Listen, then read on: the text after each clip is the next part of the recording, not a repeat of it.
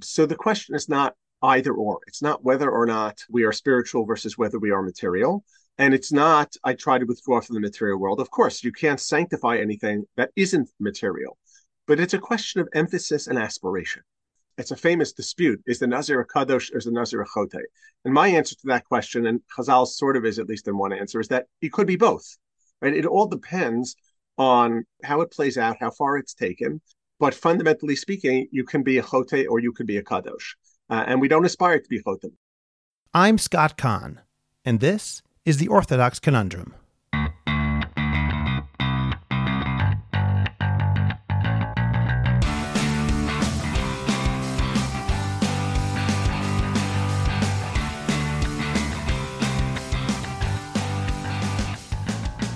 This is the Orthodox Conundrum on JewishCoffeehouse.com. I'm Scott Kahn. By way of introduction, I'd like to read a few psukim that we read on the Shabbat before this podcast was released, Parshat Ekev. It's in Perek Chet, Psukim Yud Aleph to Daled, chapter 8, verses 11 to 14. Hishamer lecha pentishkach et Hashem Elokecha, levil tishmor mitzvotav umishpatav v'chukotav asher anochi mitzavacha hayom. Be careful lest you forget Hashem your God, so that you don't keep his mitzvot, his laws and statutes that I am commanding you today. Pentochal v'savata uvatim tovim tibneh v'yashavta, lest you eat and become satisfied, and beautiful houses you build and you dwell in them. Uvikarcha v'tzonacha yirbiyun, v'kesef v'zahav yirbelach, v'chol asher lecha yirbeh. Your cattle and flocks will be increased, you will have increased silver and gold, and all that you have will increase. V'ram levavecha, v'shachachta et Hashem Elokecha, hamotziecha me'eretz Mitzrayim mibeit avadim. And your heart will grow haughty, and you will forget Hashem your God, who took you out of the land of Egypt from the house of bondage. Here we have Moshe Rabbeinu telling us, in no uncertain terms, that abundance is simultaneously a gift from God, as we say every day in Kriyat Shema, and a challenge that leads directly to forgetting God. Today's episode with Rabbi Jeremy Wieder is in some ways a sequel to the episode that I recorded 3 weeks ago entitled The High Price of Orthodox Life and the Dangers of Keeping Up with the Goldbergs with Rabbi Avraham Leventhal and Rachel Critch. And in some ways, it's a second chapter of a conversation I had with Rabbi Wieder about 18 months ago in episode 99 entitled The Orthodox Community's Obsession with Materialism. I recommend that after listening to this episode, you listen to those two episodes as well. They dovetail nicely with this particular episode. Again, it's episode 99 with Rabbi Wieder and episode 168 with Rabbi Leventhal and Rachel Critch. The reason I'm talking about this again is because I believe that hedonism, materialism, and conspicuous consumption are becoming major issues that we need to confront as an Orthodox society. The fact that these also sometimes lead to ethical violations or illegality makes the problem even more serious. But I'd like to offer two caveats before beginning this episode. First of all, I'm pointing an accusing finger at myself as much as anybody else. This is a societal problem, and my claiming that we need to address it isn't meant to imply that I'm immune or innocent. We all need this reminder. Second, this podcast was scheduled some time ago and recorded without regard to any current events, occasions, or occurrences. If somebody thinks that I'm somehow releasing this today in response to any particular event or as a response to any particular person, that's simply a mistake. We'll get to the conversation in just a moment. First, subscribe to the Orthodox Conundrum wherever you get your favorite podcasts, whether on Spotify, Apple, Google Podcasts, iHeartRadio, Amazon Audible, or anywhere else you get your podcasts. And remember to rate and review. Nowadays, there is no better way to promote your company, your organization, your brand, or yourself than to have a podcast. As long as that podcast sounds great and is expertly produced. That's exactly what we do at JCH Podcasts. So go to jchpodcast.com or write to me at scott@jewishcoffeehouse.com. You will be thrilled with the results. Finally, I have been gratified and honored by the positive feedback I've received for this podcast, both publicly and privately, including when people disagree with either me or my guest. Anytime someone takes the time to reach out, I appreciate it, and I'm very flattered. As you know, it takes a lot of time and effort to produce every episode of the Orthodox Conundrum, from the preparation to the recording to the post-production. There's so much more that I want to accomplish through this podcast, including live events and more. I value the community that we've created together, and I invite you to support the Orthodox Conundrum through our Patreon site. go to patreon.com/Jewish Coffee House. That's patreon.com/Jewish Coffee House, and help us to create a positive, God-centered, halachic, intellectually honest, self-aware, accountable, and welcoming Orthodox Judaism. Rabbi Jeremy Wieder is a Rosh Yeshiva at the Rabbi Isaac Elchanan Theological Seminary of Yeshiva University, where he occupies the Joseph and Gwendolyn Strauss Chair in Talmud. He holds a BA from Yeshiva College, an MS from the Bernard Revel Graduate School of Jewish Studies, and a PhD from New York University in Hebrew and Judaic Studies, and was ordained at REITs. He is the scholar in residence at Congregation Kilat Yeshurun in Manhattan, where he delivers the Dr. William Major Memorial Advanced Year in Talmud. Rabbi Jeremy Wieder, thank you very much for joining me once again on the Orthodox Conundrum podcast. Thank you for having me. It's a pleasure to be here again. We discussed materialism in episode 99 about a year and a half ago. And because, unfortunately, we have not yet solved the problem, and that podcast certainly did not solve the problem of materialism in the Orthodox world, and if anything, perhaps, I would argue, it might be getting worse, I wanted to record a follow-up conversation with you to see if perhaps we can bring some additional light to this issue. So I'll open up with what I think the issue really is. I think, at least this is my anecdotal opinion here, but I feel that the problem is less that people don't know where the line is drawn for too much. They don't even know there's a line at all. Obviously, I don't mean everybody, but I mean many people in the Orthodox community who are otherwise Shomer Torah and Mitzvot. I feel that in many Orthodox communities, there may be no concept whatsoever that there's anything wrong at all with ostentatious overspending. In fact, I've seen books written by Orthodox rabbis with titles approximating something like Business Secrets of the Torah and the like. And to me, that's just anathema. It almost sounds like a Jewish imitation of the Christian prosperity gospel. So I'd like to ask you, Rabbi Wieder, do you agree with me that the situation may be spiraling and getting even worse or maybe even out of control?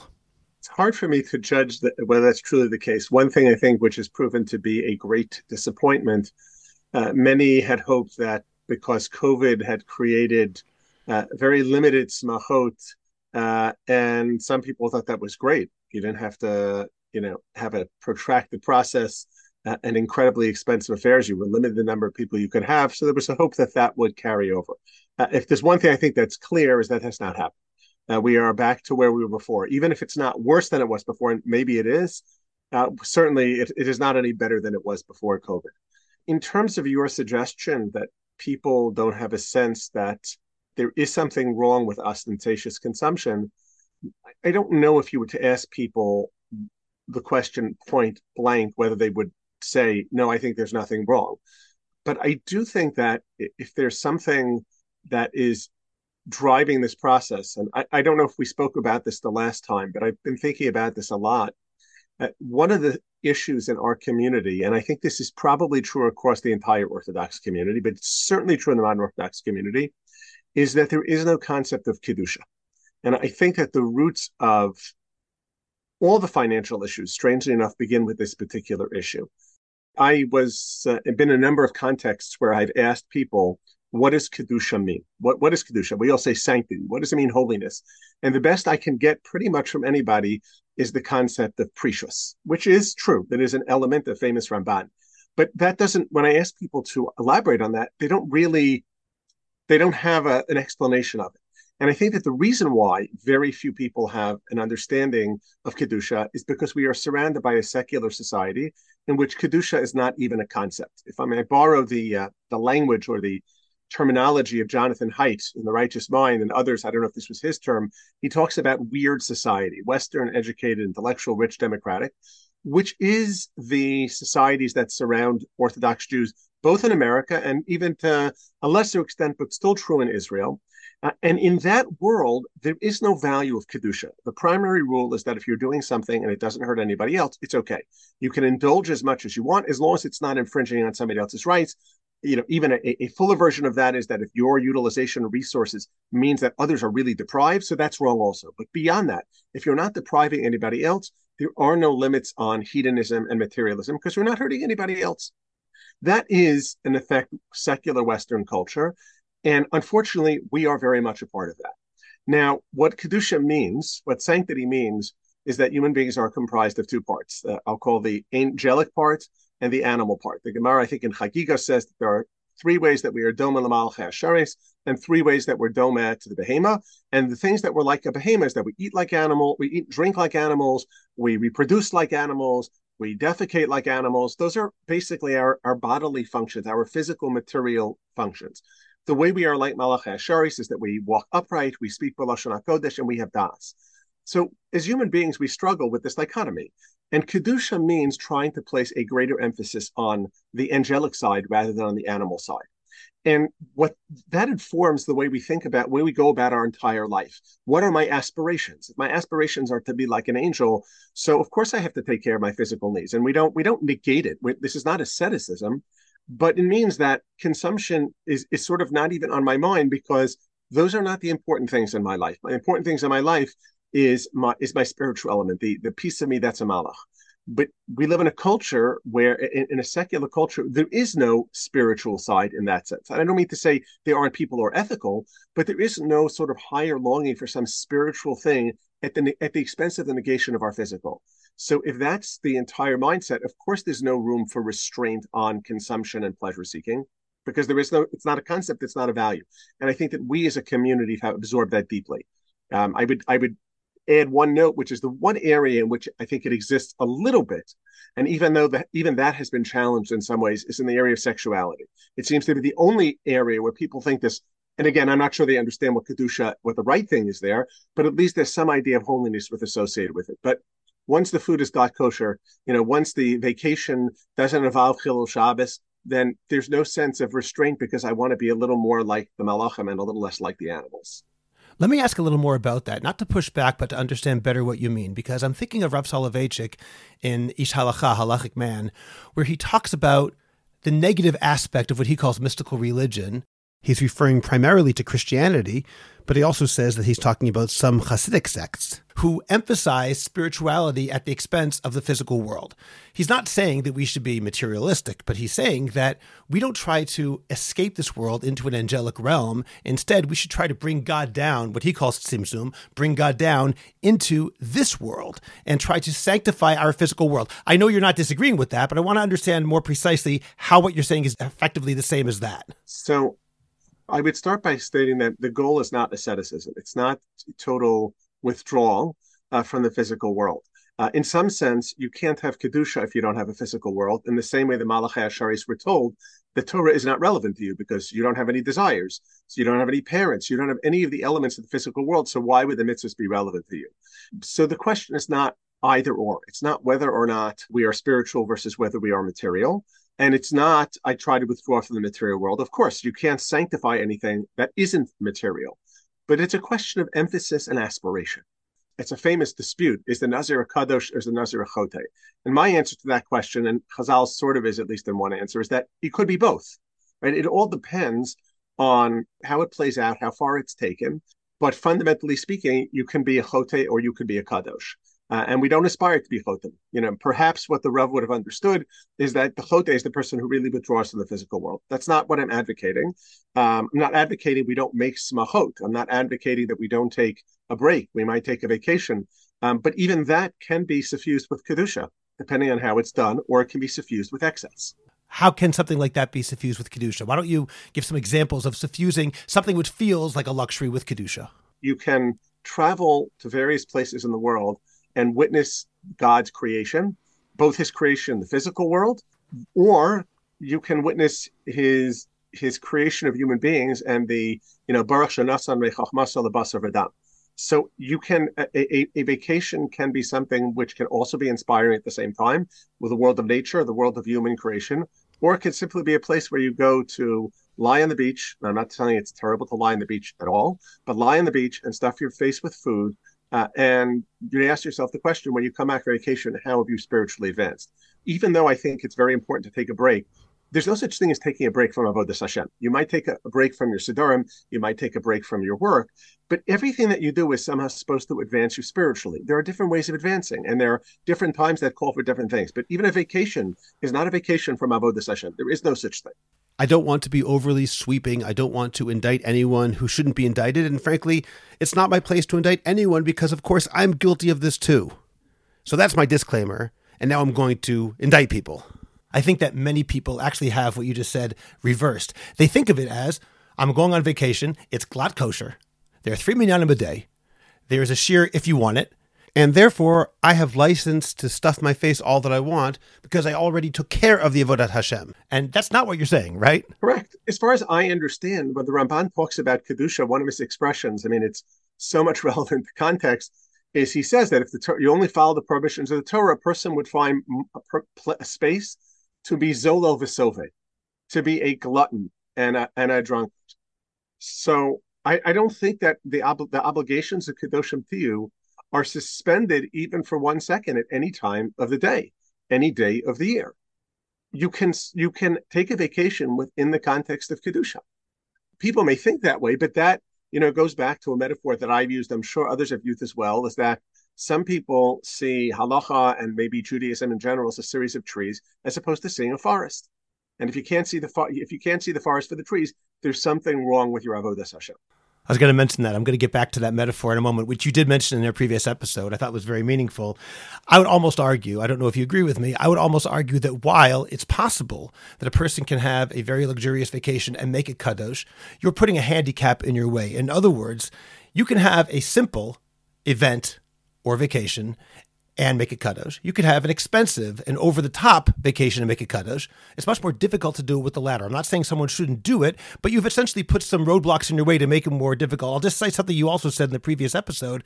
You mentioned then that either almost the nicest or the nicest wedding or most meaningful wedding you had ever been to was a COVID wedding that was arranged about 15 minutes before it took place, right before the New Jersey governor shut down everything in 2020.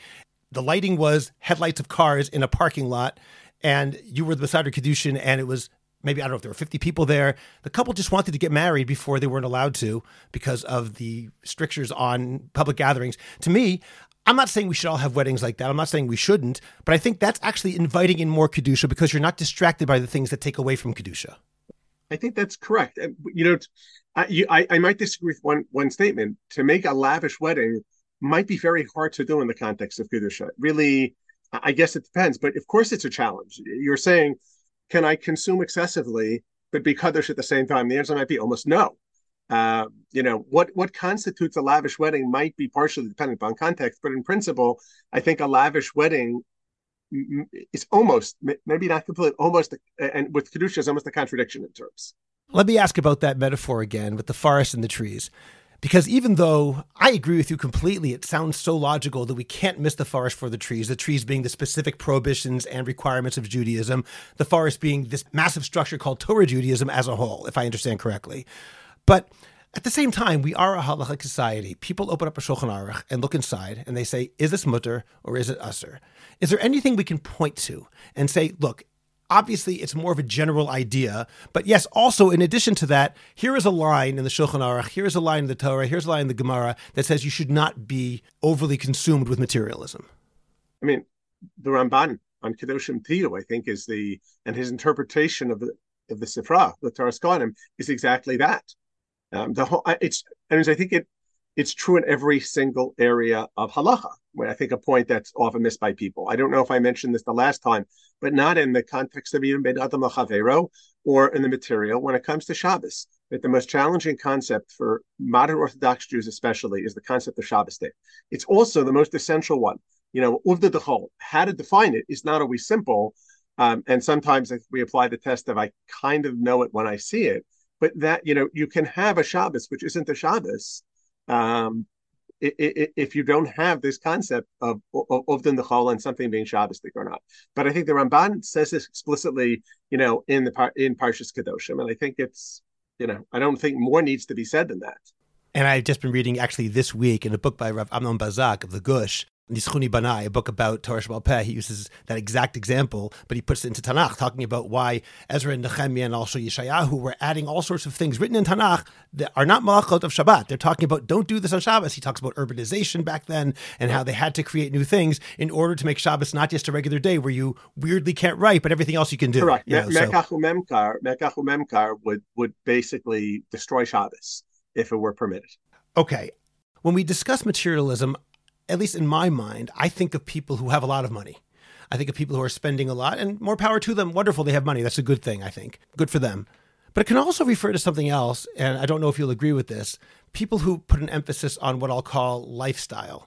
I know there was a magazine that came out a few years ago. I don't know if it's still being published. That talks about, fine wines and it's for Jewish Orthodox men and I think that was Macher's magazine or something like that. Okay, yes, that is correct. And we were trying to figure out at the time, was that actually real or was that a satire? I think it was real. So I was also, and I even looked it up today, and apparently it was real. But to me, even if it's not about spending too much money, simply the emphasis on things, even if it's not overspending, the emphasis on getting a really good cigar or, which I think is probably us anyway because of other reasons, but leaving that aside, or a fine scotch or having a really nice suit. I'm not saying that I'm not a materialist person. I'm not trying to pretend that I'm something that I'm not. I also think there's a difference between caring about looking okay and, even if it's not overspending wildly, putting too much of an emphasis on having a really nice watch or having a really nice suit. I'm just not sure what that has to do with Avodas Hashem or how we can even put that into the concept of Avodas Hashem. So I think it has nothing to do with Avodas Hashem. I think it has to do with acculturation. It's a little bit of a Nia Nachnu K'chol HaGoyim. There's a difference between, I think that our goal, and this is under the rubric of tznius, our goal is to not stand out. Right? I shouldn't wear a suit. The Talmud Chacham can't walk out with a beged with a revav on it, with a stain on it. My clothing that I'm supposed to aspire to are the things that just make me kind of fit in, not stand out, neither for the good nor for the bad. The aspiration to live a certain lifestyle, again, many other areas I would point to where we adopt foreign values. We might say, chukos hagayim, but Gentile influences. When it comes to materialism, it's kind of hard to put that only on non-Jewish society because we've been very good at that for a long time. A Rabbi I know sent me a piece in which the Kedash Yitzchak of Yitzchak Arama was writing on, I think it's in Yisro, on Lo Yelecha Elohim Achar Panai, talking about Avodah Zarah, and he starts to talk about the Avodah Zarah of materialism, and he said in his day, it was only the Jews who were affected, but the Goyim around, they didn't seem to be concerned about it. Only the Jews were concerned about that. So I don't think today, it's certainly obviously not in any way uniquely Jewish, but I don't think we can put this one only on the non-Jews, but I think that certain elements are, you look around and say, oh, that's what the good life is around me, so I want the good life. If they didn't have that mirror, and if that looking glass, perhaps they'd figure it out themselves. I don't really know. But the idea of wanting to live a certain lifestyle, in this case, is certainly being drawn from an outside society. Speaking of a looking glass, we've been talking about materialism per se, even if no one else knows about it. But with the world of social media and everybody looking in, the concept of conspicuous consumption. It's not enough that I go on a fancy vacation. I have to record every minute of it and tell as many people as possible about it, which is an entirely different issue. It's not just a matter of materialism, because I think that you would agree with this, that materialism is a problem even if no one knows about yourself.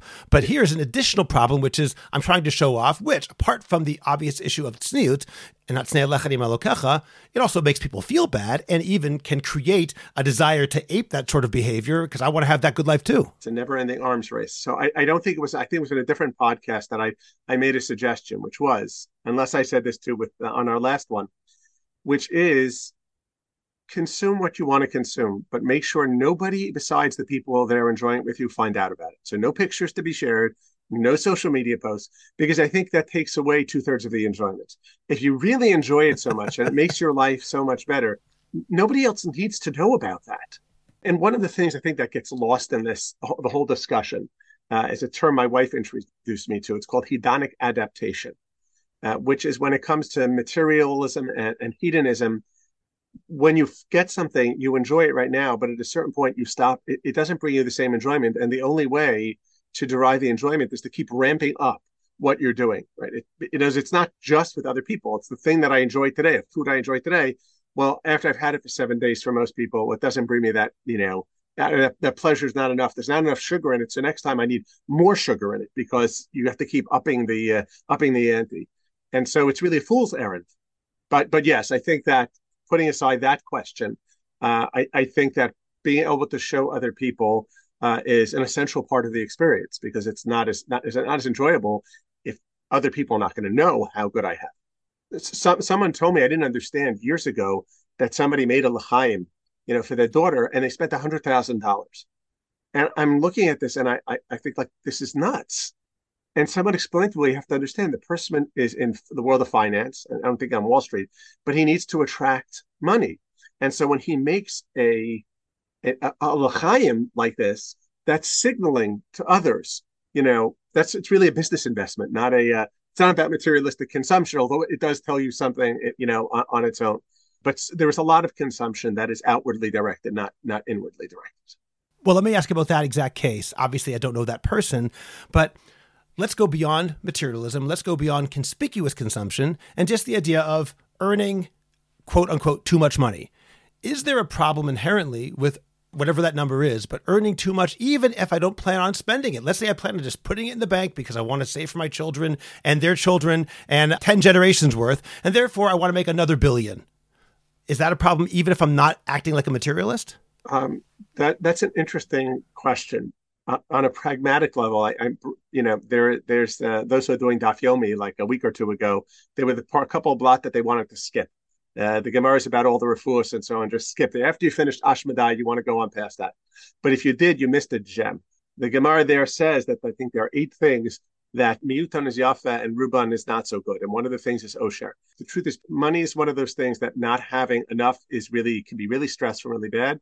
But you reach the point at which having too much actually is usually bad for people. It's not that I think that it's usher to acquire it. It just has a negative impact upon their lives. If not their own lives, their children's lives especially. And it's not true for everybody, but you see how frequently it is the case. So what I would say is this person who accumulates that money, it's almost inevitable. It's not going to sit walled off in a trust fund, only with a small amount allowed to get out to make sure that the children, the grandchildren, great-grandchildren have just a little more so that, if they fall upon hard times, so they can pursue the careers they would want to pursue that are more meaningful. If you could actually guarantee that with the case, which is probably definitionally impossible, that I don't see what's so terrible about that. But the reality is it never works that way. So I wouldn't say so much it's a bad thing. It's a moral issue. But in the same way, you don't want to poison yourself with any kind of poison. An excessive amount of money can be a poison also. There's a writer whom I enjoy named Greg Easterbrook. I don't want to quote him incorrectly, but he says something like this: if you win the lottery and win $10 million, it will make your life much better. If you win $500 million, it will ruin your life. That's his claim. And I think that's what you're saying as well. Yes, there's a certain degree of truth in that. There are a lot of stories you read about lottery winners who don't know how to handle the money that they receive. You see it most of the time. People become very wealthy, and it often brings a lot of tsaros for them. And if not for them, with their children and their grandchildren. So in theory, to squirrel away all the money in the world so your children and grandchildren and great-grandchildren can make easier choices in life and don't have to worry and can do productive things and choose careers that aren't as lucrative and do good things in the world. It's a nice idea in theory, but it never actually seems to work. So I think that is certainly the case here. Let me ask about that when you talk about so they don't have to worry. And we're assuming that putting aside money, if you could theoretically do that, which is impossible, in principle wouldn't be a problem. But when you say that, I think of a specific Gemara, Masechet Brachot Daf Yud. It talks about Chizkiyahu HaMelech, who hid away the Sefer Refuot, the book of cures. Now, exactly what that is, some say it was a book written by Shlomo HaMelech, which contained the cures to every disease. And according to Rashi, at least, the Rambam says very differently, but according to Rashi, Chizkiyahu HaMelech hid away this book with cures because people weren't davening anymore. They had too much security. And because they had too much security, they would no longer be Mevakesh Rachamim. They wouldn't ask God for his help. Again, the Rambam does not agree, and he says that can't be the reason. If they had the cures, of course you can use them. But Rashi and I believe the Ramban say it's about bitachon. So in the theoretical realm we're talking about now, that someone is not going to use it improperly, is putting away money for the kids, grandkids, and great-grandkids for the sake of security on this level a problem in lacking trusting God and instead trusting yourself? I don't think so. Firstly, I would observe that even with having money, there are lots of things that money doesn't solve. There are lots of things that one needs to pray for in this particular world. What money actually does is it absolves you of the need to worry about other people and being dependent upon other people.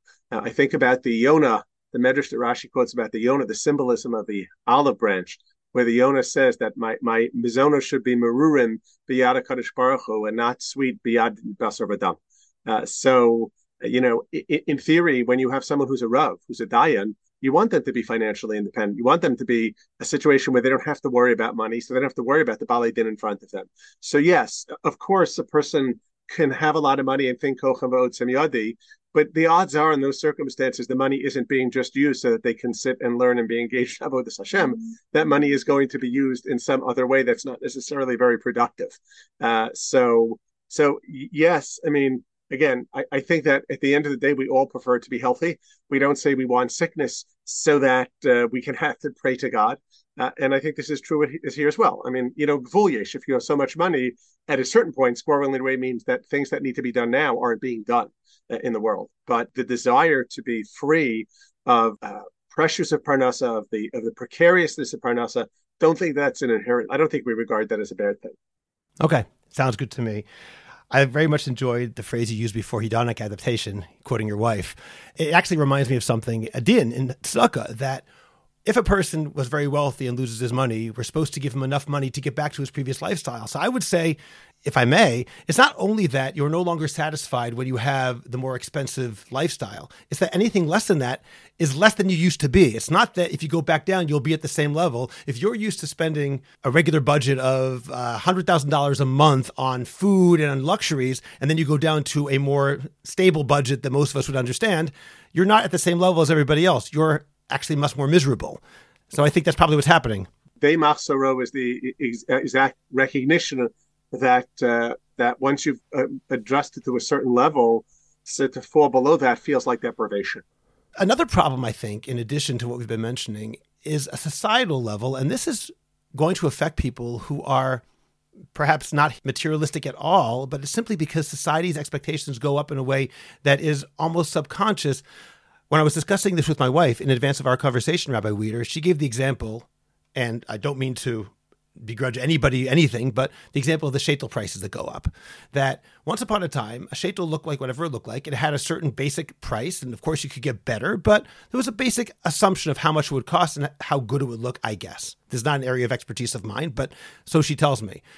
Over time, sheitels got nicer, more expensive. And as they got more expensive and more people bought more expensive sheitels, having the old kind of sheitel, which might not have looked as good, is no longer really acceptable. It now looks maybe perhaps schlumpy for some people, which means that someone isn't materialistic, but now they still have to spend X number of dollars in a sheitel, much more than they would have in the past. That seems to be a problem that's just stuck into the system, almost impossible to get out of. Well, that is true in every single area. If you think about, if you were to go in the United States or in Israel and look at the kinds of housing that poor people live in, and even sometimes even rundown housing, not everything, but much of it would be like what wealthy people would have lived in 300 years ago. So there is, and presumably to build one of those things that people did 300 years ago, if the zoning laws didn't stop you somehow, right? You could to build a small house with a couple of rooms with no plumbing and no electricity and no running water is probably pretty cheap, relatively speaking. If you go find a place where land is inexpensive.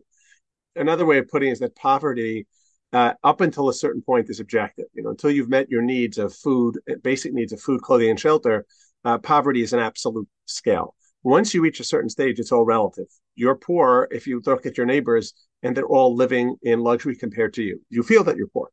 So that is, I don't know what the solution to that particular problem is, but I think that exists in every single area.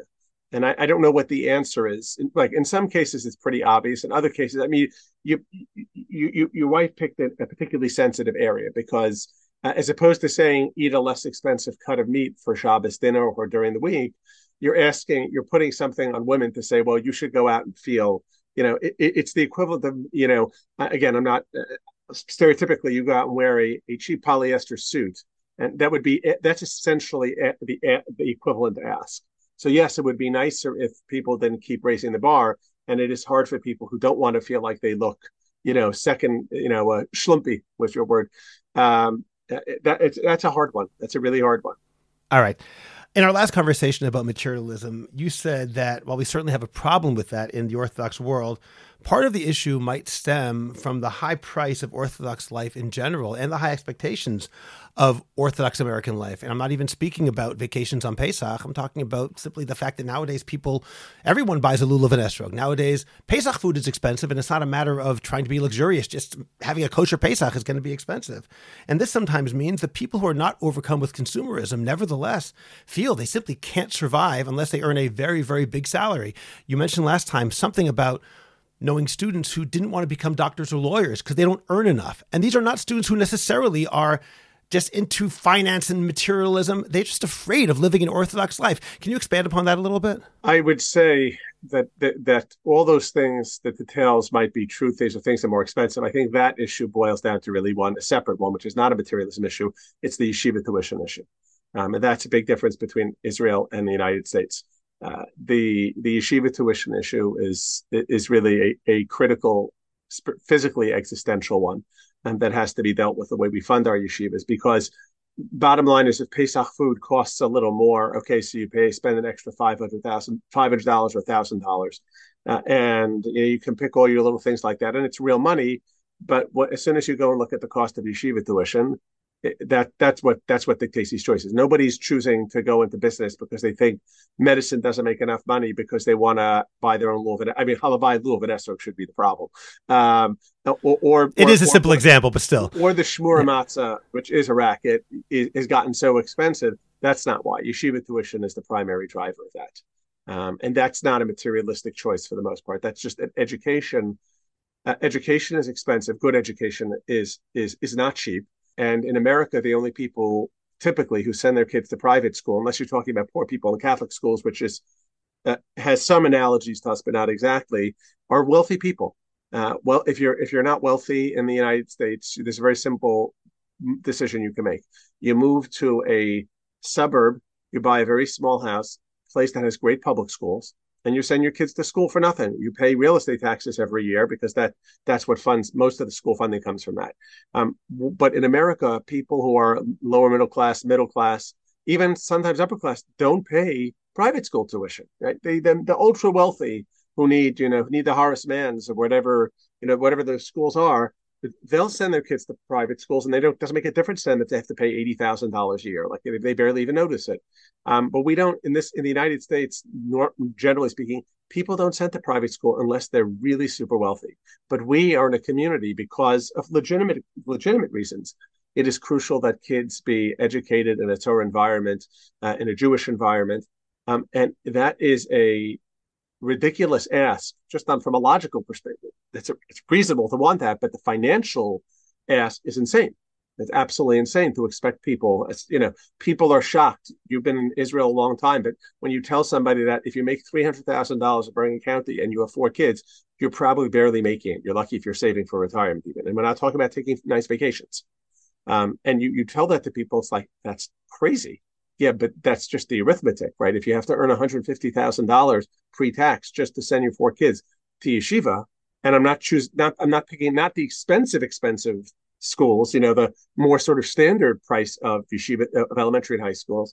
If you have to earn $150,000 before you get to anything else, well, then figure out how much you have to earn to pay for your housing, which is not our fault that it's gotten so expensive, and to pay for pretty much, your food, your clothing, and so on. It starts to add up real quickly. That $300,000, I think, I'm not sure. I think you can make it on $300,000, but you're not going to have a whole lot of spare, income after that. And you want to save for retirement and do all those things. So I think that is the primary issue. If people didn't have to pay yeshiva tuition, then they could choose all sorts of different professions, and it wouldn't be such a struggle. Wow, that is terrifying. And I guess that's yet another reason that I'm so lucky that we live in Israel, where, of course, we still have tuition, but it's nothing compared to what you're talking about. I know what Hebrew University tuition is, at least, and that's not yeshiva day school, but I believe it's approximately 10,000 shekel, and you tell that, and you take three years, for your degree, and you tell someone 30,000 shekel, and you do the math, and that's like one semester of yeshiva day school tuition in the United States for your entire college education. Forget what college has come to cost in the United States. But that they say that the line people say is that that yeshiva tuition is the most effective agent for 2 things. Number 1, aliyah. Number 2, family planning. I mean, that's a very sad statement. At the same time, I wonder if it's only exacerbated by the fact that with advances in medicine, and I received a text from my friend Rabbi Mark Trencher about this a few days ago, with advances in medicine, it means on the one hand that family planning is actually more of an option than it was in the past, but it also means that if people want, Bezrat Hashem, they can try to have larger families than was possible in the past, which means more mouths to feed and more tuition to pay.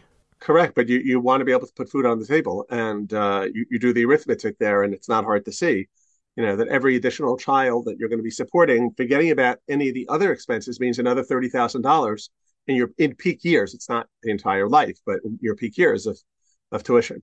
And talking about how people are pressured. So right now we were talking about legitimate concerns leading people to try to have more lucrative professions, but I'm going to ask you about something else, which is much more, it's not even controversial, it's much more upsetting, I would say, which is the fact that, and I mentioned this in a recent episode, there are more and more Ponzi schemes and even legal but unethical business practices taking place in perhaps the financial sector among Orthodox Jews. I spoke to a lawyer maybe about a month ago who works in the religious community and who deals with financial issues. And he said to me, literally every single day, he sees another example of a pyramid scheme coming to light. And as I said, it's not just those which are necessarily officially illegal. There are also all sorts of other things that are coming to light where people are making promises of very, very high returns, which aren't sustainable.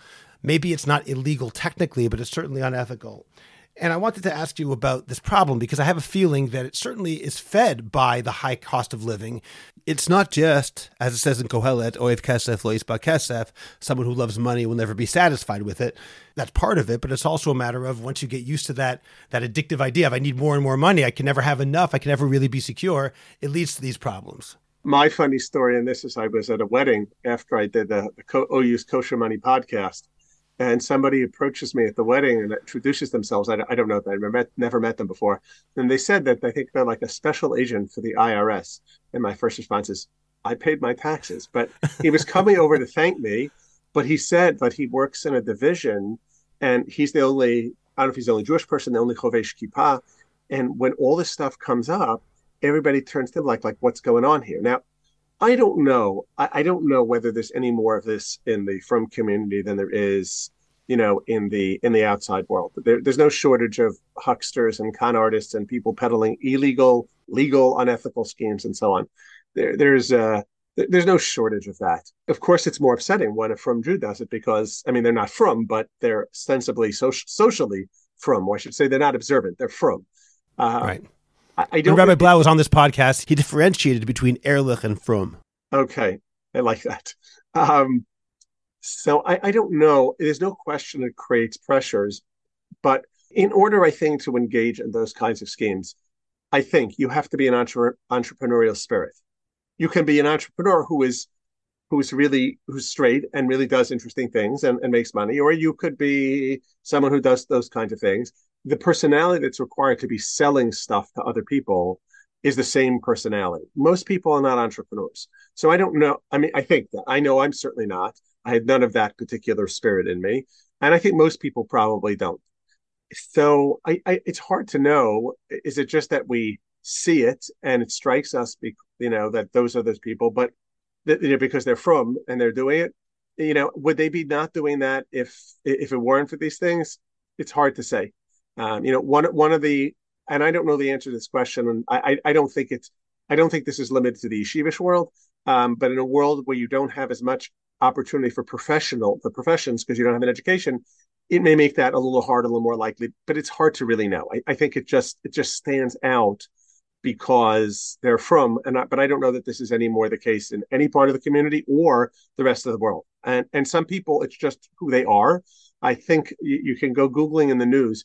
There was somebody from the Lakewood community, I think, who was pardoned by President Trump, someone who engaged in one of these schemes. And apparently he has now been rearrested. And ironically, the people who get hurt the most are the friends and family because they're the ones that con artists usually take in. Right. So, that's doesn't fit in any of these categories. I think there are people who are just not honest. It doesn't matter what brand of religion, what stripe within religion. I don't know that how much this, whether this is really the primary driver. It could be, but I don't know. And I have no idea either, obviously. I think you're touching on an important point when I guess I express it as the difference between Frum and Ehrlich, between someone who's quote unquote religious versus someone who's honest and upright and upstanding. But I think that part of the problem, if I can suggest it, and I don't mean that Orthodox Jews have this more often than anybody else, I do wonder if, however, as a community, we need to remember and remind everybody maybe we already are, I just don't know, but remind everybody that financial crimes, or even, again, unethical financial practices, even if they are technically legal, are no different than being Mechal Shabbos or eating pork or anything else that has to do with the ritual realm. We all know cases of from people whose names are on buildings and who got their money and spent time in jail for having acquired that money. This is a known problem. And as long as we emphasize that frumkeit is the key, your ritual observance, then someone can still be a member of the frum community, even if he's a white-collar criminal or unethical in business practices, we have a real problem. I have a good friend named David Schimmel, alav shalom. He died a couple of years ago, and I spoke about him in an episode of this podcast at that time. This is just an anecdote, and I'm not claiming it's indicative of something bigger, but I think it does represent an attitude problem which might be pretty common. At least it seems to me it may well be a real issue. David Schimmel was the only not-from employee of a certain financial firm in New York. And the owner of the company used to yell at him because he didn't go to Mincha. They would say, we're all going to Mincha in the building, and David wouldn't go. And they would give him a hard time about it. Okay, here's the anecdote. One day a guy showed up at their office to fix the phone. I don't know what their company was, but the problem was he came in and he said to the owner of the company, I can't fix your phone because let's say it's MCI and I'm Sprint. It was like 20 years ago, whatever it was. And they said, come on, can you do it? He goes, no, I can't. I'm not allowed to fix it. It's the other company. The owner of the financial firm and his partner who was there with him said, if I give you $100, will you change the phone lines? And he goes, no, I can't do that. And he left. He didn't take the bribe. So then they started talking about how this guy thinks he's so kadosh, he's so holy, and they started complaining about that. My friend was listening to the whole thing on the side. And then the partner said to the owner, he said, what happens if that guy says you tried to bribe him? He goes, oh, very simple. I'll just say that's not what happened. He told me he would only do it if I gave him $100 and I refused. Obviously putting this guy's job in jeopardy for the sake of covering up their own bribe and lie. I don't know what happened beyond that, but these are people who are quote unquote frum. And as long as we emphasize frumkeit at the expense of ehrlichkeit, I think we might continue to see problems like this. And please let me be clear about this because I don't want anyone to misunderstand me. I don't think anyone who hears the story is going to say, oh, that's okay. Of course they're going to say that's terrible. That's not the way a Jew should act. Of course everyone is going to say that. But the emphasis that we have in our community, or perhaps the allowances that we give in certain situations when we know somebody has been unethical in business and yet we don't treat him the same way as somebody who might drive to shul, I think that's the problem. It's almost like Natan HaNavi saying to David HaMelech, Ata haish. We don't necessarily realize that we're guilty of some of these attitudes. I guess this is a little far field from where we started. I see that in Mayin Lenyon, on the one hand, it's true. We don't put much emphasis on it. But on the other hand, I'm not sure how much it would matter. If you've ever read Nevi'im Achronim, this is not a new phenomenon. It's not unique to Judaism. For many, many reasons, there is a very strong tendency, I think, amongst religious people to emphasize the ritual over the ethics. And I don't mean to suggest that non-religious people are more ethical on average. I have no reason to think that's the case. You would hope that religious people would be more ethical, so you would think, but it's not. The reality is it's never been that way. Ehrlich people are Ehrlich people. The way typically they're raised, I bet you if you look at their family life, that matters more than what they were taught out of a book in school. The modeling is much more important. There's this expression that goes, if only Lo Tignovu were a footnote in Mishnah Berurah instead of a pasuk in the Torah, more from Jews would observe it. It's not a new phenomenon. It is. I am reminded of the story of, to make it very short, of a person who was going to jail, a non-from Jew, who did business with Hasidim, and he was being disbarred, and he was going to jail because of business with Hasidim. But he used to raise money for their causes. He used to give money, and so someone asked his non-Jewish daughter-in-law, asked her, like, if he knows that these people are crooked, why does he give to their institutions? He's not going to know that these aren't really religious people.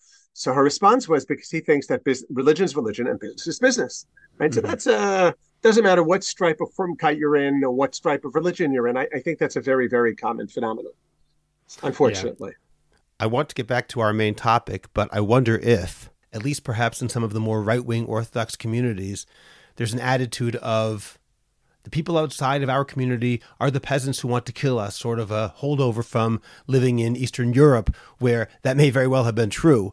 And that attitude has remained with them. The goyim are the goyim, and if you can cheat them, more power to you. I'm not justifying it at all, but I wonder if psychologically that may be where it comes from.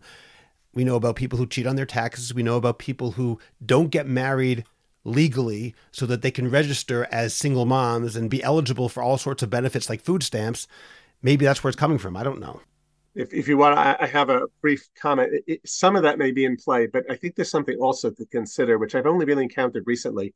I don't remember the name of the book, but he's in the Jonathan Haidt model. The last name is Henrich, I think. And it's interesting. He talks about what I refer to as weird societies versus other societies. It's important to remember that if you go to most non-weird societies, and that's almost the entire world, people regard cheating a member or lying to a member of the in-group very differently than lying or cheating a member of the out-group. That's very foreign to that. That is one of the milos, actually, of secular culture, secular Western culture, the idea, which is really rooted in Judaism, the idea that it doesn't make a difference to whether it's your in-group or the other. There are basic ethical obligations you have towards everybody. But it is very common to find that in cultures where they really distinguish. In fact, years ago, I was reading a book called, I think, Legal Systems Other Than Ours, talking about not halacha, but American law, American civil law. And there was a chapter on Islamic law and Sharia, and there was a footnote. And I saw something amazing. I think you'll understand immediately why I was amazed by it, where an imam or whatever their scholar was asked a shaila about cheating a non-Muslim. And the imam said that even if it might be technically okay, it's going to give Islam a bad name, which made me understand it's like, oh, that's actually the more normal mode of human interactions is the idea of distinguishing, because many of these people would never cheat their own.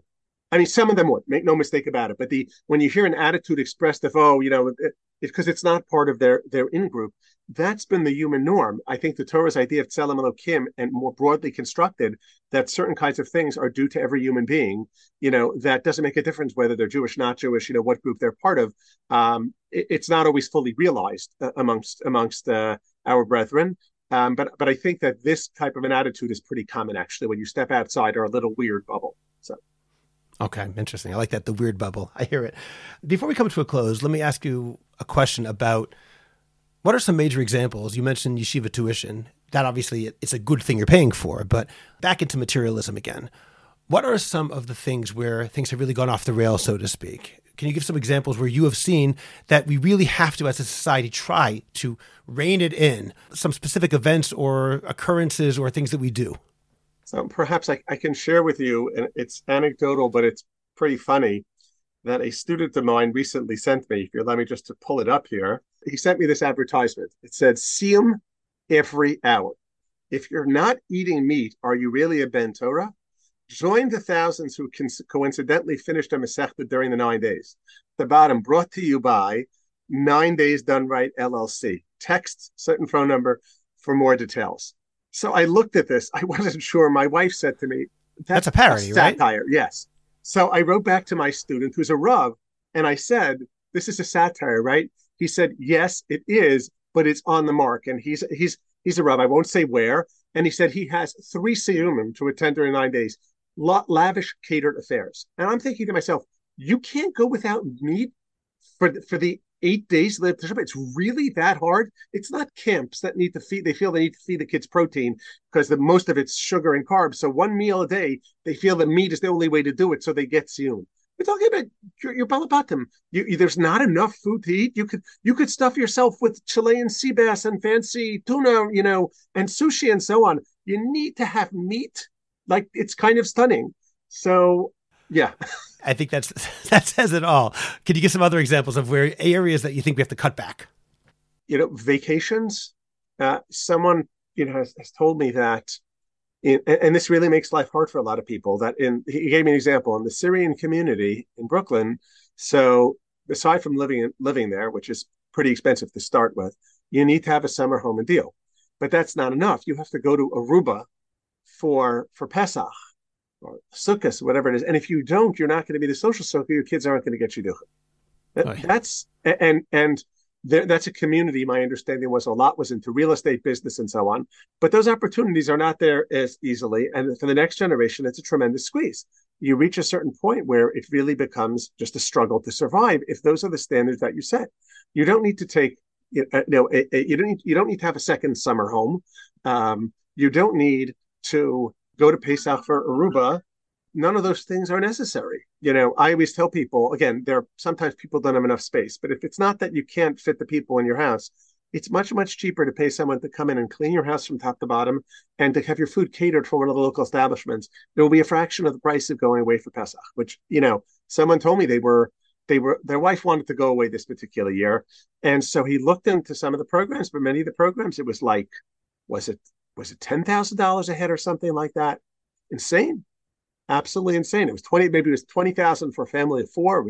It's like, are you crazy? Right? It would cost you a tiny, minuscule amount to go have Pesach in your house. And again, because of economic demands, more and more women are working full time and probably carrying more than half their share of the household work. And now it's hard for them to make Pesach. I get that. Okay, so you don't have to spend $30,000 or $40,000 to take your family, away. Go spend $2,000 and have everything, $3,000 and have everything brought in, and you have no problems.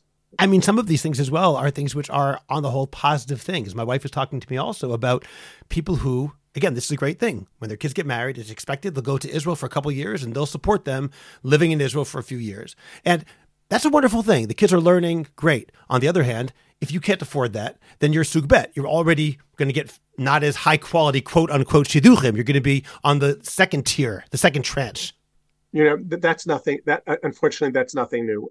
I know it's a very unromantic notion, but if you talk to anybody who's involved in the world of shidduchim, certainly on our end, the modern Orthodox end, in those parts of shidduchim, it's always in Geffen and in Geffen, and the only question is what your measuring stick is. So I have observed so many times that it's rare that wealthy people. A wealthy person marries a person from a very poor background. I think that would make more sense. Obviously, depending on this nature, if shidduchim are not arranged, that people meet, you can't do anything about that. But I always think the opposite. It would make more sense that way, because this way, you could distribute the wealth throughout the world. It would be a better world. But that is true. You have to understand. I know people don't like to hear this. Dating is a market. It's exactly what it is. And the truth is, it's not a way to relate to human beings, because if I am a tzaddik, I should marry a tzaddikas. We all understand that. But since we don't have a measuring stick of what a tzaddik is, people often use other measuring sticks. So wealth as a measuring stick, rabbinic status is a measuring stick, physical appearance is a measuring stick. Right? If that's what you value and you have one of those qualities, you're going to say, well, why should I marry someone with none of them? That's the way it has always worked. The measuring sticks might have changed, but we shouldn't pretend otherwise. We'd be lying to ourselves saying it's anything different. In a world which is a very small world, maybe in the modern Orthodox world where kids just might happen to meet, you probably get a little bit more of that. But if you think about it, if you're in the world of shidduchim and you're a family with a son or a daughter who is this, that, the other thing, you don't want them marrying somebody who doesn't those things. That's just we fool ourselves with a Victorian notion of this romantic marriage. I mean, I'm all into love and romance between husband and wife, but we'd be fooling ourselves thinking that that's actually the way the world works. So sorry for that depressing thought there, but then in that case, let me ask you one final question about everything we've been speaking about and more. Is this just spitting into the ocean? Lamai nafkamina? Is our conversation, Rabbi Wieder, a venting session where we can complain about materialism and talk about conspicuous consumption, but in practice, nothing is going to change? Use the word always. Dating has always been a market. All of these things, whenever Klal Yisrael has had affluence, you mentioned Nevi'im Achronim, this has always been a problem. So is complaining about it going to do anything? And if so, what can be done? Or maybe the answer is we really can't. We just have to know for ourselves. We shouldn't act that way, but Klal Yisrael is doomed to always have this problem. What's your feeling? I hate to be the pessimist in accordance with my name. My wife often jokes and says, maybe she's not joking, that my parents somehow had Ruach HaKodesh when they named me Yirmiyahu. I would say there are two functions to it. One of them is that there are people who need chizuk. There are people who do. It might be that it's only 1 out of every 10 people listens, but both the people who are capable of making the choice and might make a better choice, and also the people who don't have that choice. They don't have the choice of luxury, but they want validation, legitimately so, that what other people are doing actually isn't the right way to be, and they for themselves shouldn't feel lesser for that. There is a second issue also. You could imagine. I often say that I have no expectations that anybody's going to listen to me, because I don't think I'm greater than the Nevi'im. And the Nevi'im spoke, they had God as their direct backers. And it doesn't look like, if you read Yirmiyahu, it doesn't look like too many people were listening to him. But Rav Lichtenstein, Zichron Livracha, once observed that there are two different obligations. One is tochacha and one is macha. The purpose of tochacha, the purpose of rebuke, is only when the person actually could listen, when it might be effective. If it's not going to be effective, there's no mitzvah of tochacha. But the mitzvah of macha is a different issue. The mitzvah of macha is that sometimes something has to be said, even if people aren't going to be listened, because a certain voice has to be heard. It has to be stated on the public record, and even if nobody listens. So I think in our particular case, there might be a few people who do listen. There are certainly a lot of people who will feel better for it and validate and realize it's not that they're seeing the world wrong. They are seeing the world right. And then beyond that, I think we have an obligation to say this is wrong. And even if nobody's going to listen, even if it's a kol koreh b'midbar. That wasn't pessimistic at all. That was very positive. I actually am I'm impressed with the optimism of that statement. Well, it's pessimistic because I don't know that the whole world's going to change, but nonetheless. Okay, well, we can hope, at least perhaps can put something in motion here. Before we end, I just want to say to you that right before we began this recording, you mentioned that right around now, your son is having a l'chaim in honor of his engagement. And I just want to say mazel tov on behalf of everyone listening. That's really a nice simcha. Thank you very much. And I want to thank you for joining me again. It's always an honor and so enlightening to speak to you, Rabbi Wieder. I enjoy it so much. I get so much out of it, and I'm sure it's true for everybody listening as well. So thank you again. My pleasure. I'm a pretty great multitasker. I can wash dishes and do laundry. I can roller skate while walking my dog. I can even order lunch while doing my homework. But I can't use my phone while driving. A distracted driver is one of the leading causes of death in the United States. So when it comes to driving, please, don't be a multitasker. Don't drive distracted. A message brought to you by the National Highway Traffic Safety Administration, Project Yellow Light, and the Ad Council. Subscribe to The Orthodox Conundrum on Apple Podcasts, Google Podcasts, Spotify, Stitcher, or anywhere else you get your podcasts. Please visit jewishcoffeehouse.com for other episodes of The Orthodox Conundrum, as well as many other great podcasts, including Intimate Judaism, The Maimonides Minute, Chochmat Nashim, The Francisca Show, and Let My People Eat. I'd appreciate it if you go to Apple Podcasts and rate and review The Orthodox Conundrum. It takes literally 2 minutes. It's just giving a certain number of stars and writing 1 or 2 sentences. Please like the Orthodox Conundrum podcast on Facebook and join our growing Facebook group, the Orthodox Conundrum Discussion Group, where you can feel free to discuss issues in Orthodoxy in an honest and friendly environment.